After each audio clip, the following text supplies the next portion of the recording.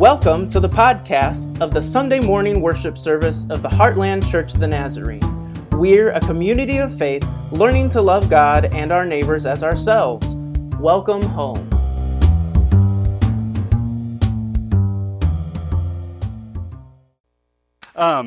Big words and lots of words, heaping them up on top of each other and things like that. He says, no, just be quiet about it. And the same with giving your goods to other folks, your kinds of access. Don't maybe broadcast them all over the Facebook or social media.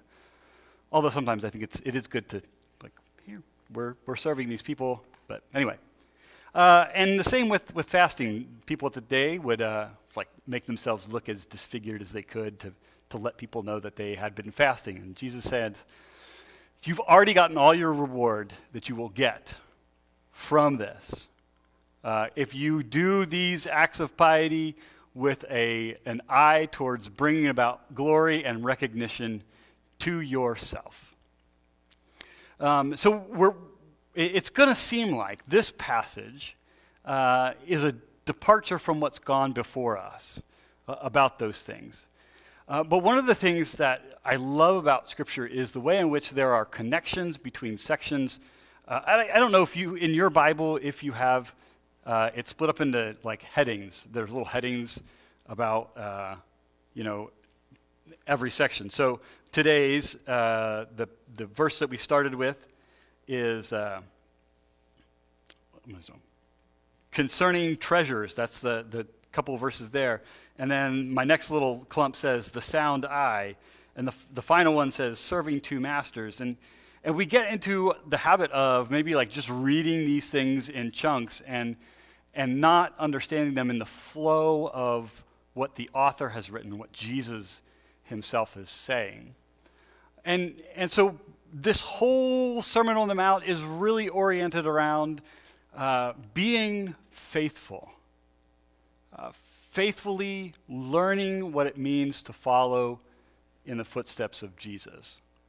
In the church, we call that discipleship. To be a disciple is someone who sits at someone's feet to learn and to in Jesus' day, it would have been to imitate everything that teacher did. The teacher talked a certain way, you would begin to talk that way. If the teacher dressed a certain way, you would dress in the way of that teacher. And so discipleship is learning to be like the master. And of course, the master that we serve is Jesus Christ. And I think that in these sections, one of what Jesus is highlighting right now, and especially in the chunk of verses that we have read today, Jesus is highlighting roadblocks, barriers to our ability to live and grow as faithful and obedient disciples of Jesus Christ. So these are roadblocks. 3 of them, pretty simple stuff, but I think we'll make all those connections. It's really easy, though, and I want to say this at the very beginning because this is where I have often started when reading passages of Scripture like this. It ends up with me feeling a lot of shame and guilt about things like money, because that's kind of what this is geared towards, these statements. And 2 things I think are important. One, part of why Jesus is addressing it this way is wealth in Jesus' time in Israel was often seen as a sign that God had blessed you, that you were righteous in a significant way. In the same way, poverty was a mark that you had been sinful. Same with birth defects or disease, blindness, things like that. So I think Jesus does that to kind of correct a little bit of what his peers are thinking. The other thing is I think that Jesus was speaking to disciples who weren't the cream of the crop, right? And a lot of the people who had gathered to hear him preach, to hear him teach, were also not the cream of the crop. They were not the smartest or the wealthiest or the bestest. They were down here. They were down here. And so I think Jesus is speaking to people who are they're not in the place necessarily to store up treasures here on earth for themselves. But I think the words that Jesus say are also, well, they're applicable to us who, as Americans, have beyond most people's ability to imagine, been so richly blessed. We have an abundance of good things, and our posture should always be thankfulness for the fact that we have what we do. It's funny, though, in this particular section, Jesus doesn't give us a prescription on how we avoid these roadblocks necessarily. I have some ideas about that. We'll get to the end. And next week, we'll dive into that a little bit more with the next section. Verse 19, Jesus says, "Do not store up for yourselves treasures on earth where moth and rust consume and where thieves break in and steal. But store up for yourselves treasures in heaven, whether neither moth nor rust consumes, where thieves do not break in and steal. For there where your treasure is, your heart will be also." So yeah, he's giving us what we need to do is not store up treasures on earth, but to store up treasures in heaven. But he doesn't necessarily tell us how we might go about doing that. What change needs to take place so that our lives might be reoriented from maybe being only concerned about what we have and what we might gain, and what might matter truly as we learn to be disciples of Jesus Christ. So he contrasts this. There's two things, right? There's treasures here on earth which moth and rust can destroy and a thief can break in. Now, there were no banks in Jesus' day, and so it was really common to dig a hole in the ground in maybe a field that you owned or in the floor of your house because you didn't have like carpet, right? And to bury your treasure there. And you know what happens to things in the ground. Like ultimately, if they're not protected in the right kind of way, well, they might degrade, especially fabrics and things like that, where if you're not cut off from the elements, critters are going to get to them. And so also, your house would have been made of bricks that had not been fired to make them strong. And so literally, it would have been easy for someone who wanted to get into your house to bring a shovel or a pick or something like that and to dig a hole in the side of your house and to then dig a hole to get to your treasure. The second part is treasures in heaven, right? Jesus' audience would have understood, this is a common image for them, that the things that they did that were good, the way they took care of the poor, the way they prayed, and the things that we talked about last week, were actually ways in which they built and stored up for themselves treasures in heaven. Now, I think two things about that. One, we belong to a tradition that reacted really strongly against the idea that we might do things to earn our way into God's kingdom or to earn our salvation. That's part of the whole Protestant Reformation thing, right? So when we think about treasures in heaven, we are not thinking necessarily that the more good that we do will somehow make our salvation better or more secure. The treasures that we might build in heaven, if we do, they are always a response. They're always a response to the goodness and the graciousness and the gifts that God has given us. I think part of what Jesus is saying here, and again, remember, it's discipleship. If we have stored up our treasures here, if our treasures are held in our hand tightly, we don't want to give them up, there's a significant chance that shapes who we are as a people. That shapes who we are as individuals. It colors how we see the world. And it says to us, there isn't enough. I don't yet have everything that I need, when really it may be everything I want. And it shapes us to be people who are, We'll get to that in the next section. But you become, I think, what you love.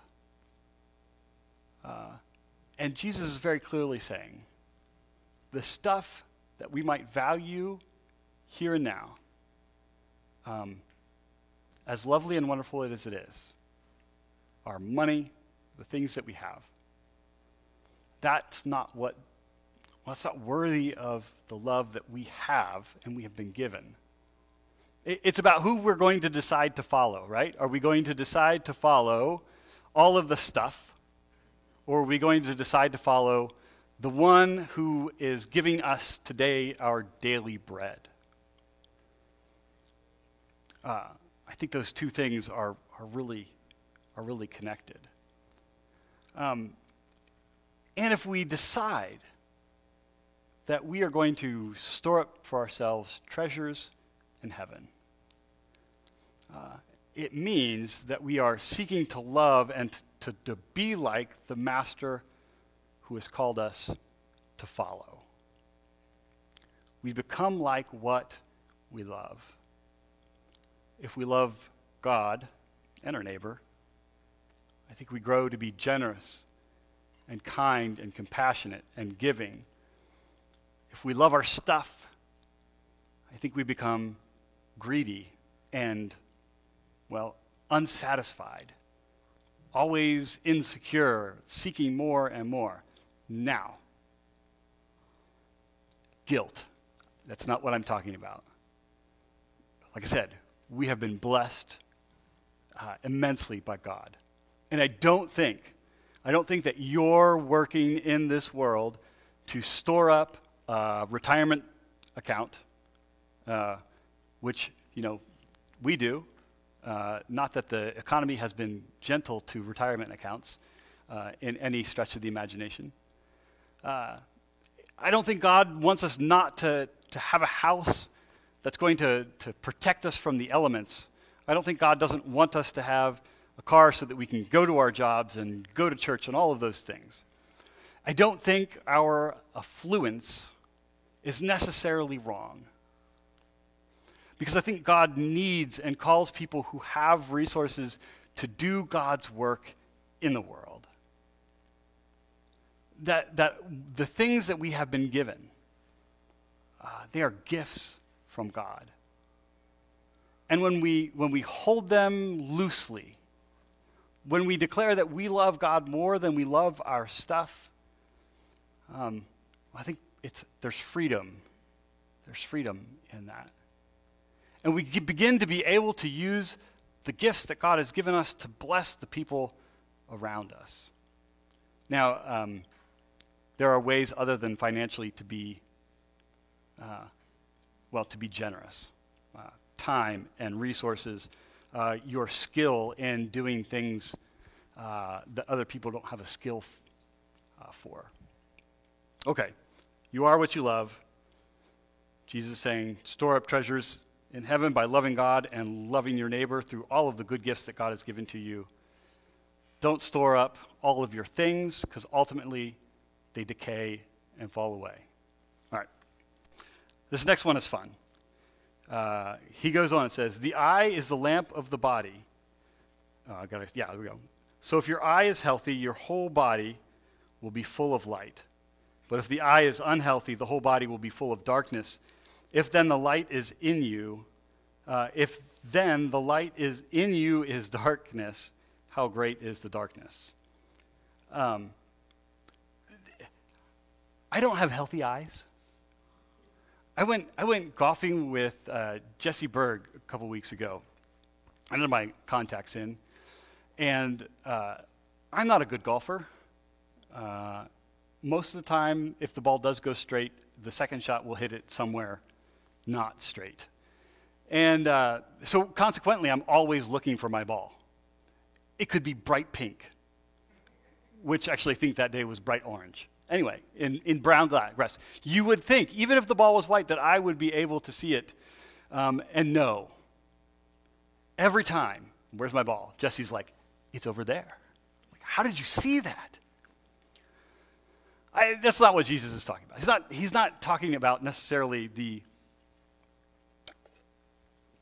health of our vision. Although I think we might take that a little metaphorically as well. The word for healthy eye or an unhealthy eye really could be translated stingy. I know that seems weird. But if your eye is unhealthy, your whole body will be full of darkness. So translate that a little bit differently. But if your eye is stingy, your whole body will be full of darkness. The Jews would have believed that your eyes, like that what was inside came out your eyes, not necessarily like we believe today, like stuff hits your eyes and you're able to make a picture of that in your brain because of light and cones and rods and whatever. And so Jesus is saying, like, if you have a stingy eye, that means that what's inside is, well, it's darkness and it's black. But if you have a healthy eye, then what's in you is full of light and generosity. Stingy eyes. Y'all know anybody stingy? Again, I don't have good eyes. I'm stingy. And maybe it's a function of how I grew up. But again, I think that Jesus is saying, stingy eyes are a roadblock. They are an obstacle in the way of you being a faithful follower of Jesus Christ. It is a roadblock from keeping you from being the disciple that God is calling you to be. And the opposite of stingy, I think, is generous. So maybe the eye is the lamp of the body. So if your eye is generous, your whole body will be full of light. But if your eye is stingy, your whole body will be full of darkness. You know generous people when you see them, right? Well, maybe not when you see them, when you interact with them. They're just some people who ooze generosity. My mother-in-law was one of those people. Incredibly generous. Just kind of oozed out of her. She had generous, compassionate eyes. I think Jesus is calling us. He's saying, if you, as individuals, if you as the Heartland Church want to be faithful followers of Jesus Christ, then your eyes must be generous. That you might see the world not as, not as scarcity, but as gift from God. There's a whole, I learned about it in school, and so you can take that as what you want. There's a way of looking at the world that is driven by the myth of scarcity. That there is not enough to go around. We are conditioned to believe that there is not and never will be enough to go around for everybody to have what they need. I think Jesus, in this sense, in this passage right now, says that, look, I'm the one who created all of this. I spoke it into existence with merely my words. The myth of scarcity is wrong. And I don't want to say that the more we're generous, the more God will bless us, because sometimes it doesn't work that way. But I do think that when we believe that God, who created our world, is able to provide in ways that we can't ask or imagine, right? We say that every week. Who is able to accomplish abundantly far more than all we could ask or imagine. That in God's economy, there is abundance. In God's economy, we give. In God's economy, folks have enough. That's the kingdom of God, and it's not quite here yet. But God is calling us to have generous eyes, to participate in God's economy, bringing God's kingdom. Verse 24. No one can serve two masters, for a slave will either hate one or love the other, or be devoted to one and despise the other. You cannot serve God and wealth. Again, I want to reiterate that I don't think wealth is bad. And I think hate in this passage is a little strong. It's not necessarily what we mean when we say hate. It really has to do with commitment. You are either going to be committed to one master and fully serve that one, or mostly serve that one, or you're going to be committed to the other one. God doesn't ask for just part of our attention or part of our commitment. I think God asks for all of our commitment. And in the context of this, we have to decide, who are we going to be a disciple of? Is it things? Is it money? Is it time? Is it power? All the things that you can grasp after?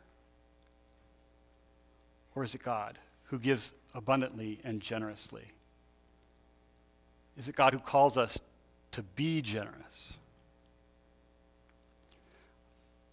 If there's anything other than love that I think our world needs most, it's generosity.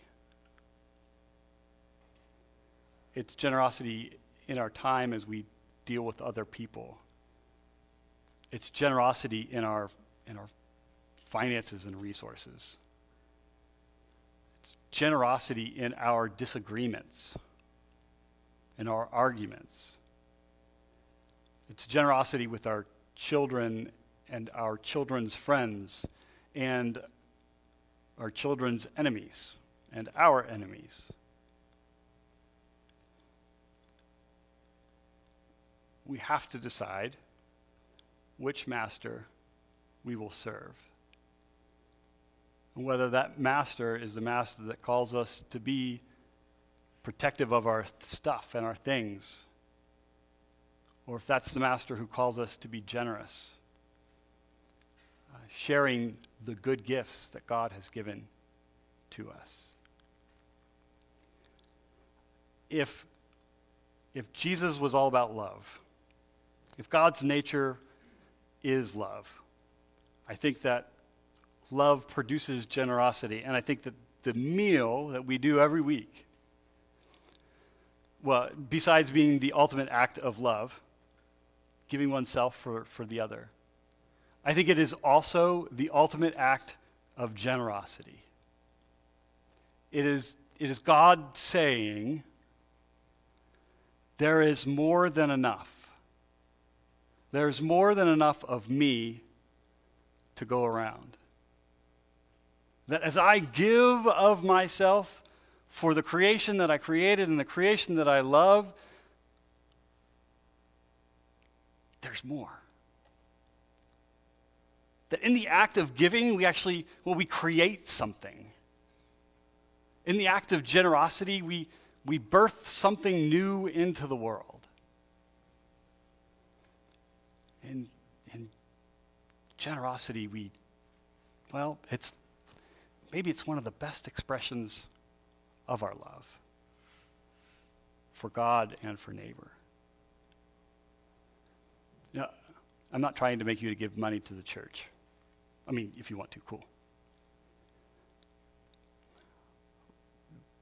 The church isn't where everything comes together. It's where we come together to go out, right?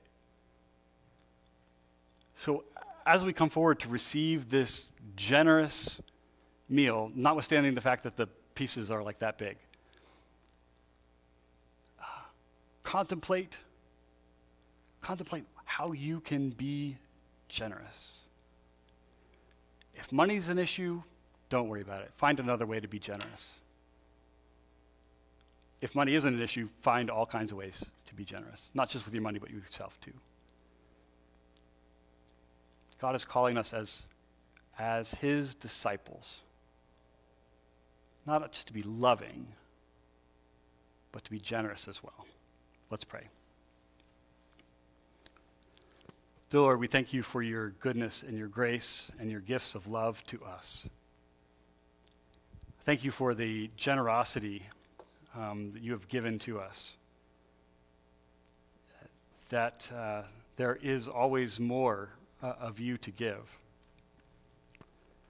That you're never going to run out of your divine resources. As we contemplate our lives, help us to confess our stingy eyes. Help us to confess the way we have tried maybe to serve both you and all of our stuff at the same time. Help us to live in your economy, the economy of abundance. Help us to be faithful. Help us to be generous. In Jesus' name we pray. Amen.